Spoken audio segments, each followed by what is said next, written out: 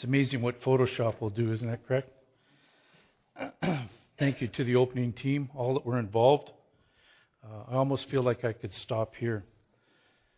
As you see on the screen, the power of one, the preeminence of Jesus Christ. To me, that's the theme of the passage today, which is 1 Corinthians chapter 1, 15 to 29, to the end of the chapter. Of Colossians, I'm sorry. Yes, thank you. I should read what's on the screen. That would help. The opening that we had this morning really reflects on the second half of this particular passage. It talks about the afflictions and why Paul is so passionate about what he's doing and how he feels that he's correcting things in a way that needs to be corrected. But there are two things that I come out of the opening this morning with, and I just want to bring those up before we get started. One of them is that Steve said that Jesus' appearance was one of just a man. And he was probably right there. But Jesus was more than a man. And that's what I'm hoping we get out of this morning as we talk about this. I want you to look at this in terms of overall history from day one when God created the earth. I want you to think from then to today and how you're involved in that world, in that plan, in that aspect of all things. And then put yourself back into the time of Colossae, where Paul, who had never been there, sends a letter to them and tries to correct a few things that he sees. We talked a little bit about the suffering and the affliction of Christ. And that's true. But that suffering and affliction is really a waste if we do not exalt Him to number one in our lives. Every time you cheat, every time you sin, every time you deviate from the line that He set, you are making Him just like any other god. And you are not exalting Him.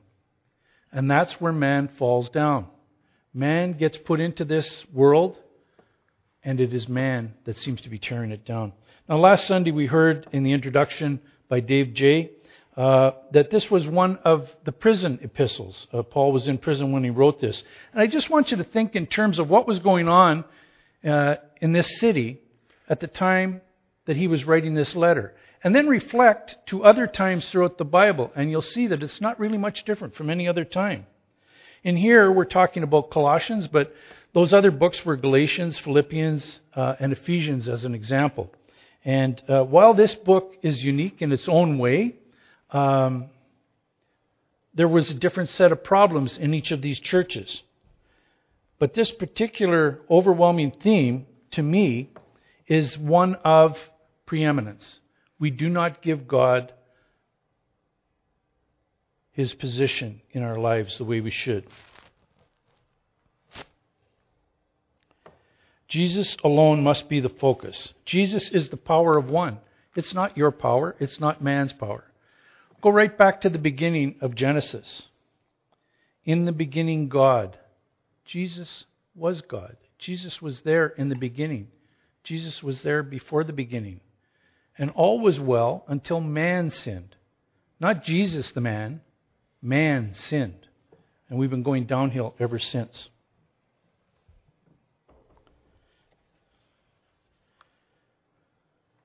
Now you'd think that this exalting Christ would be foundational to our lives. That we would have learned by now that He's supposed to be first in all that we do. We're told to take up the cross and follow Him. But we continue to walk on the wrong side of the road. We like the path that gives us satisfaction. And if it gives the Lord satisfaction, that's great. But most of the time, we do it on the basis of what do we get out of it. But that's got nothing to do with the preeminence of Christ. Matthew 6:19 to 21 says, "Do not lay up for yourselves treasures on earth where moths and rust destroy and where thieves break in and steal. But lay up for yourself treasures in heaven where neither moth nor rust destroys, where thieves do not break in and steal. For there is where your treasure is. Your heart will be there also." Man is fickle and easily tempted and led astray. And we're good at that. You know, a case in point is if you just go through the Bible and you examine each and every situation where mankind got to a point and had to turn to God. They could go no further. There was nothing they could do. God created a situation for them, put them into a situation to get them out of the trouble they were in. They got to a certain point and they said, I don't know, I don't like that idea. That's really not a good idea. Think of going out of Egypt. Think of crossing the Red Sea. Think of being given the manna. They weren't happy with the manna. They wanted something more than the manna. Even in Jeremiah, for example, 9:3-6, it says that the Lord speaks to them before He lays out judgment on His people. And He says, they make ready their tongue like a bow to shoot lies. It is not by truth that they triumph in the land. They go from one sin to another. They do not acknowledge me. You live in the midst of deception. In their deceit, they refuse to acknowledge me, declares the Lord. We simply don't acknowledge that Christ should be first in our life, that God should be first in our life. Now we're into the section here that talks about preeminence, and as David said, it's generally accepted that Epaphras was the one that started this particular church. He was with Paul 3 years previously as Paul was in some other areas, and theoretically it is believed that he is the one that began this church. Now, it's not a big community. About 11,000 people were told. But the other thing that I got out of it was I realized when I looked at the map, it's only 10 miles away from Laodicea. Now, this is a church that would later be known for its casual, non-committal attitude towards Christ. Revelation 3:15-19 says, speaking of the church at Laodicea, Jesus says, I know your works, that you are neither hot nor cold. I wish you were cold or hot. So then, because you are lukewarm and neither cold nor hot, I will vomit you out of my mouth.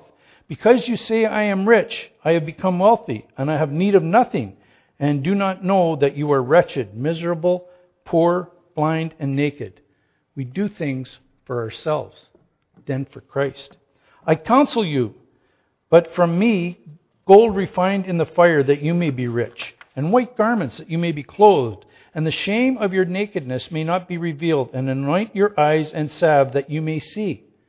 He lays it out before you, but we still don't get it. And as many as I love, I rebuke and chasten. Therefore be zealous and repent. Put Jesus first. And think about the Bible. How many times did mankind turn away from Christ? And all He said was, put me first, and I'll lead you to where you need to go. But we continue to turn away. You know, the eating of the fruit was the first example. It wasn't good enough. We had everything but one thing. It wasn't good enough. We took that one thing, and we've been separated ever since. When we talk about preeminence, it talks about putting that person on a pinnacle. Jesus Christ says it here. One only can succeed, reap the wealth, become clothed, have your eyes opened, exist with Christ. Okay, we talked about it here this morning. We talked about coming to know the Lord. Why we come for communion is to remember Christ. But if you only remember Christ here for an hour on Sunday morning, and then you go out of the doors and you put self first, it doesn't mean anything. You've forgotten Christ's commandment to you. The word preeminence in Greek is the word protouo, which means to be put first in rank or influence. It comes from the word protos, meaning foremost in time, order, or importance. It is therefore the idea of being first in that sense, holding the number one position in all things. Now, preeminence simply means that Christ, as the head of the church, should be held in the highest esteem in each of our lives. As we think about this exalted status, there ought to well up within us an appreciation for His position in our lives and in the world. In the priority structure of everything, He should be first, at the top. He should be preeminent. And it's all because of the power of one, His power. However, not all will listen or adhere, and we've seen that throughout the Bible. We just talked about how the Lord admonished those people in Jeremiah's time. We think of back to the fruit routine. Matthew 7:21-23 says, "Not everyone who says to me, 'Lord, Lord,' will enter the kingdom of heaven, but the one who does the will of my Father who is in heaven. On that day many will say to me, 'Lord, Lord, did we not prophesy in your name, cast out demons in your name, and do many mighty works in your name?' And then I will declare to them, 'I never knew you. Depart from me, you workers of lawlessness.'" Why? Because good works aren't important. It's not about good works. It's about putting God first. If you follow God, all other things will follow. All other things will be filled in. So we'll go to the next slide, and I'm just going to talk about two or three of the different areas within the city that Paul was concerned about. Gnosticism, and there's a number of different views here, and I'm not going to spend a lot of time on it, but they believe that the body was evil and good came from the form of the Spirit, and they also believe that in some cases self-torture could drive away the evil from the body.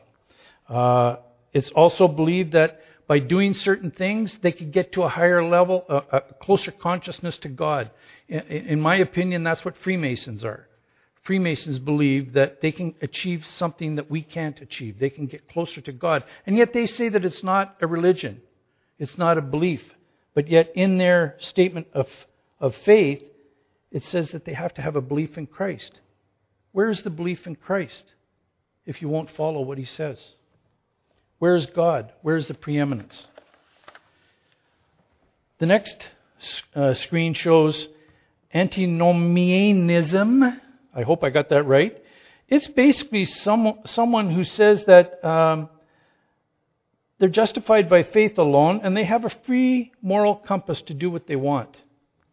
Well, you can't have it both ways, because what you want is not necessarily what God wants. And if you don't consult God, if you don't consult Jesus, how are you going to know what's right? If it's the law of God, then I suggest it's binding. And that's what should be followed, not what you want to do. Jesus needs to be preeminent. And then let's not forget also that there was Judaism factors going on here. And we've seen throughout the Bible Pharisees being involved in things, Sadducees, the focus on tradition and ceremony, and that was becoming more and more a problem within the world at that particular time. And they thought that righteousness could be achieved through God, through these types of things, through ceremony. And that's what I said to you this morning here. By coming and spending an hour here and doing what we do for communion, that doesn't get you anywhere. It's great to do that because the Lord says, do these things in remembrance of Him. But if you do it for another reason, you're wasting your time. It's simply not there. Now that's a limited picture of what Paul saw when he wrote this letter. And so it's no wonder that he wants to reset things in this particular area. So as I just want to quickly have you look at this and see some of the words that we use for God and what they mean.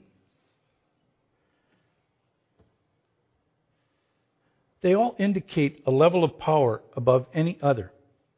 Not above some gods, not above some peoples, not above some nations, not only on this world, but above all others, pardon me.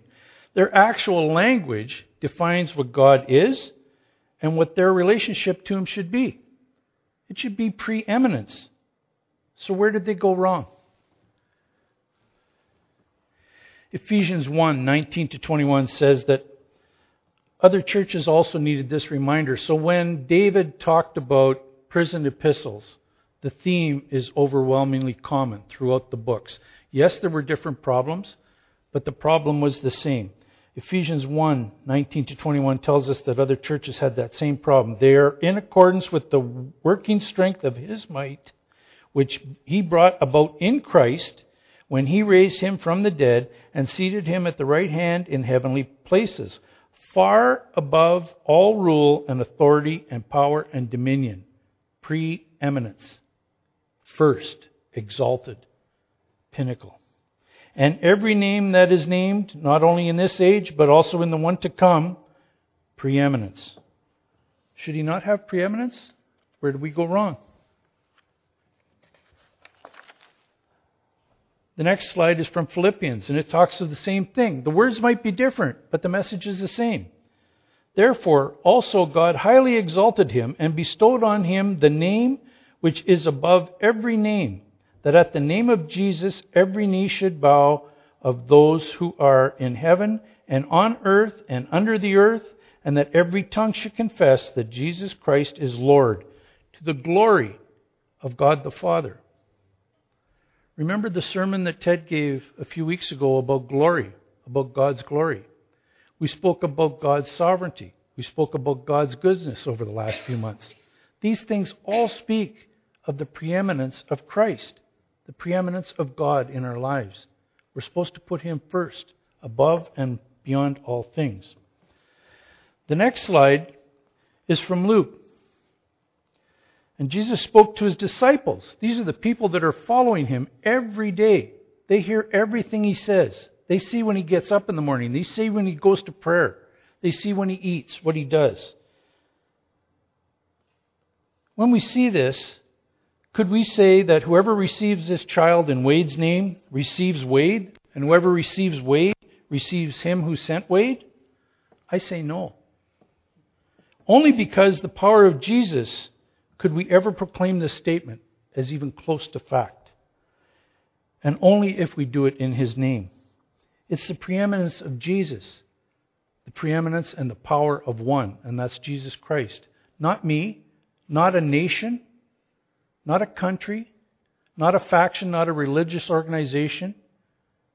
Christ, and Christ alone.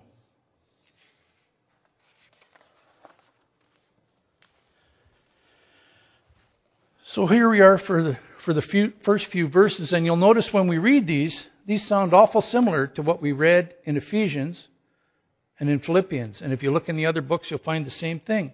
It says that he is the image of the invisible God, the firstborn over all creation.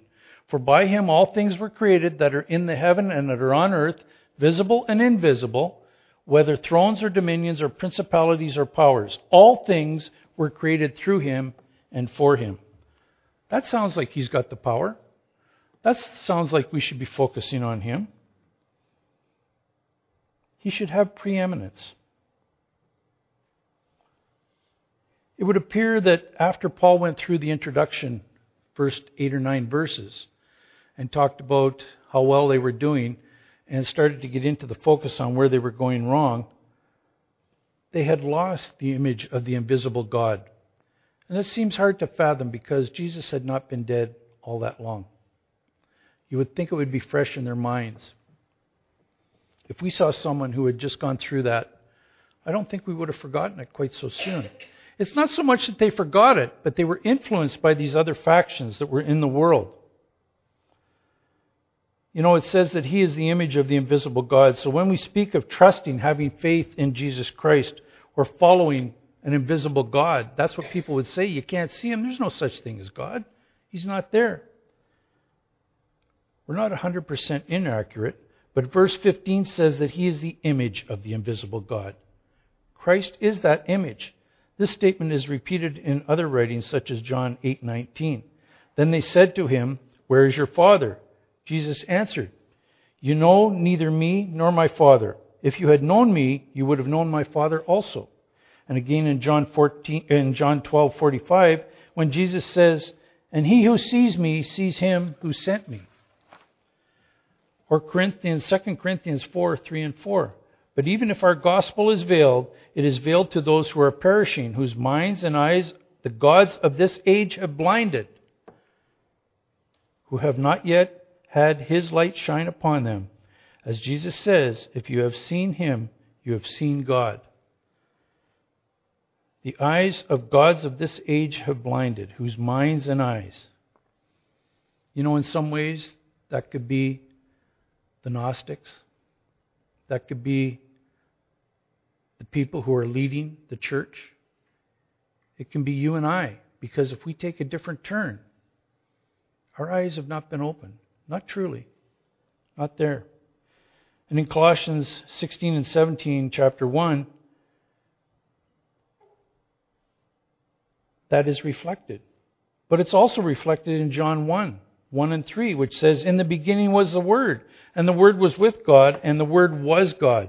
He was in the beginning with God. All things were made Through him and without him nothing was made that was made. Doesn't that sound a little bit similar to what we see here?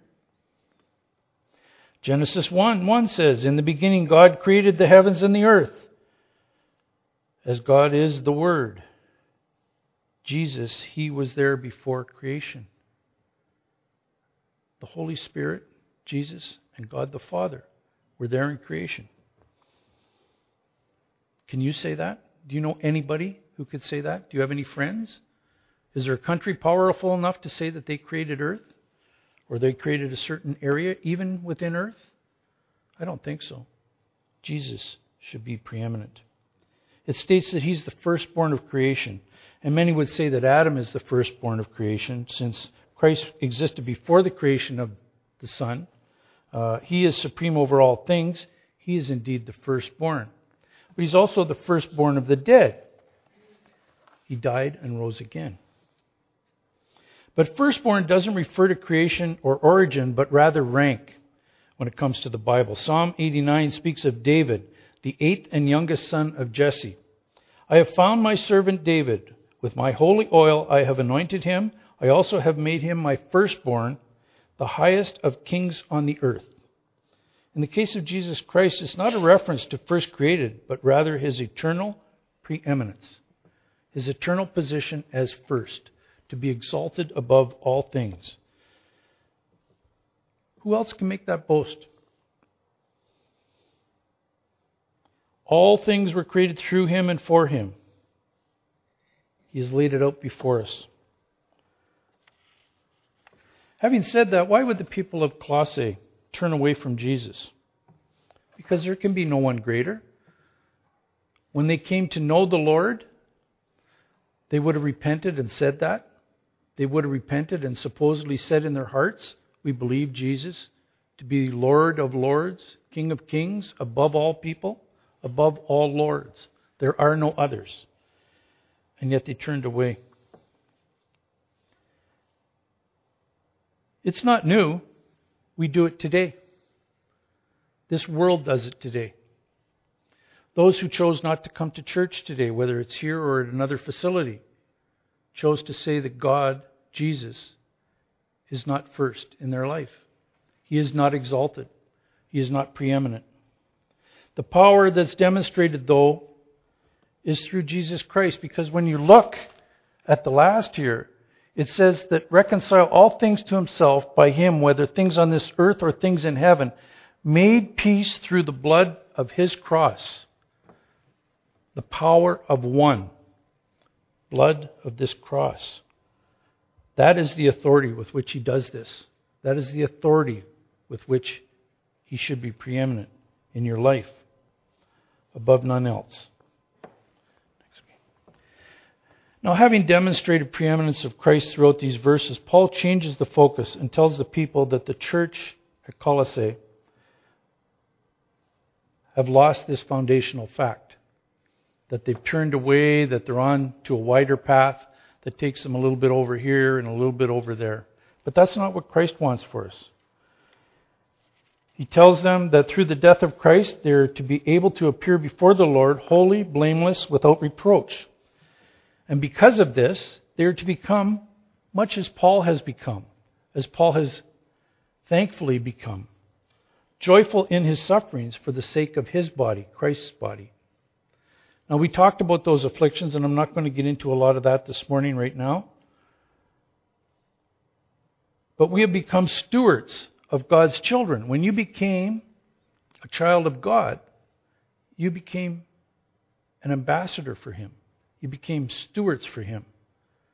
You were commanded to do certain things. Now, obviously, the first commandment is an acknowledgement that he is preeminent, that he needs to be exalted. You shall love the Lord your God with all your heart and with all your soul and with all your mind. This is the first and great commandment. That sounds pretty straightforward. So if you do that, you would want to do the second commandment, which says, the second is like it, you shall love your neighbor like yourself. If you respect Christ, you will respect others. All others on this world were created by him. He loves them. You should love them. first and great commandment is to love Him. Preeminence.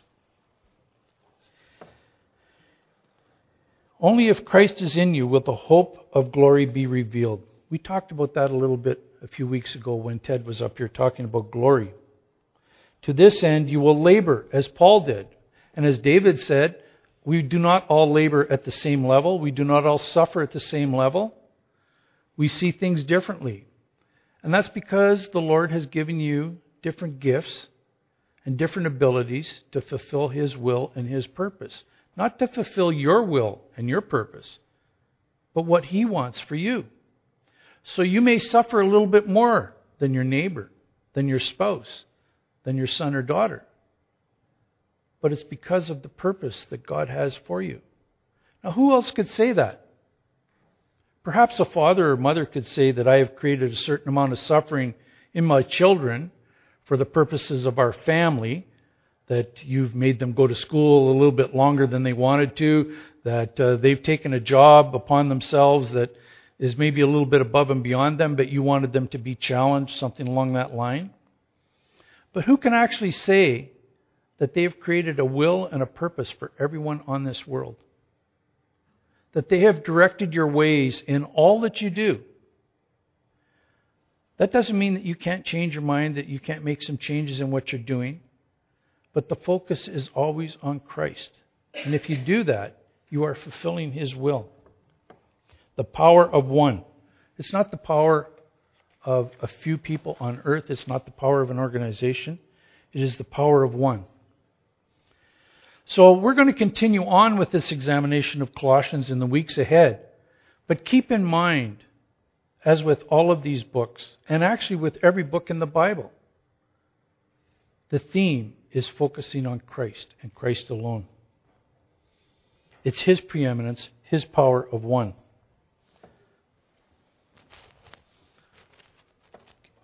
Next one. There we are. I'm going to close with this particular slide. Jesus says in Revelation 1:8, I am the Alpha and the Omega, the beginning and the end, says the Lord, who is and who was and who is to come, the Almighty. Who else can make that statement? That is preeminence. Yes, preeminence. Go ahead. Thank you. Together, shall we? Let's close in prayer, shall we? Dear God, our Father, we are before you as the preeminent one, the one who the one who created and sustains this universe by the word of your power. You are the one who created us all and in your image, and yet we have fallen so short.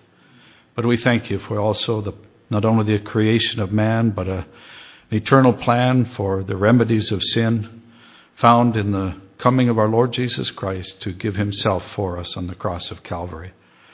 And we thank you that you have shown the grace and love to us in such a way that we have responded to you. We just pray that if there's anyone here who has not found you, that they would just bow before you, acknowledge you as their own Lord and Savior, and live for Him. And we pray as well for each one who is gathered in your presence, that you would fulfill your purposes in our lives, that we would not be distracted by our own shortcomings and sin and failures, but we would be reliant on the power of your word and your Spirit and yourself to draw us closer to yourself, empower us to be more like you, we pray.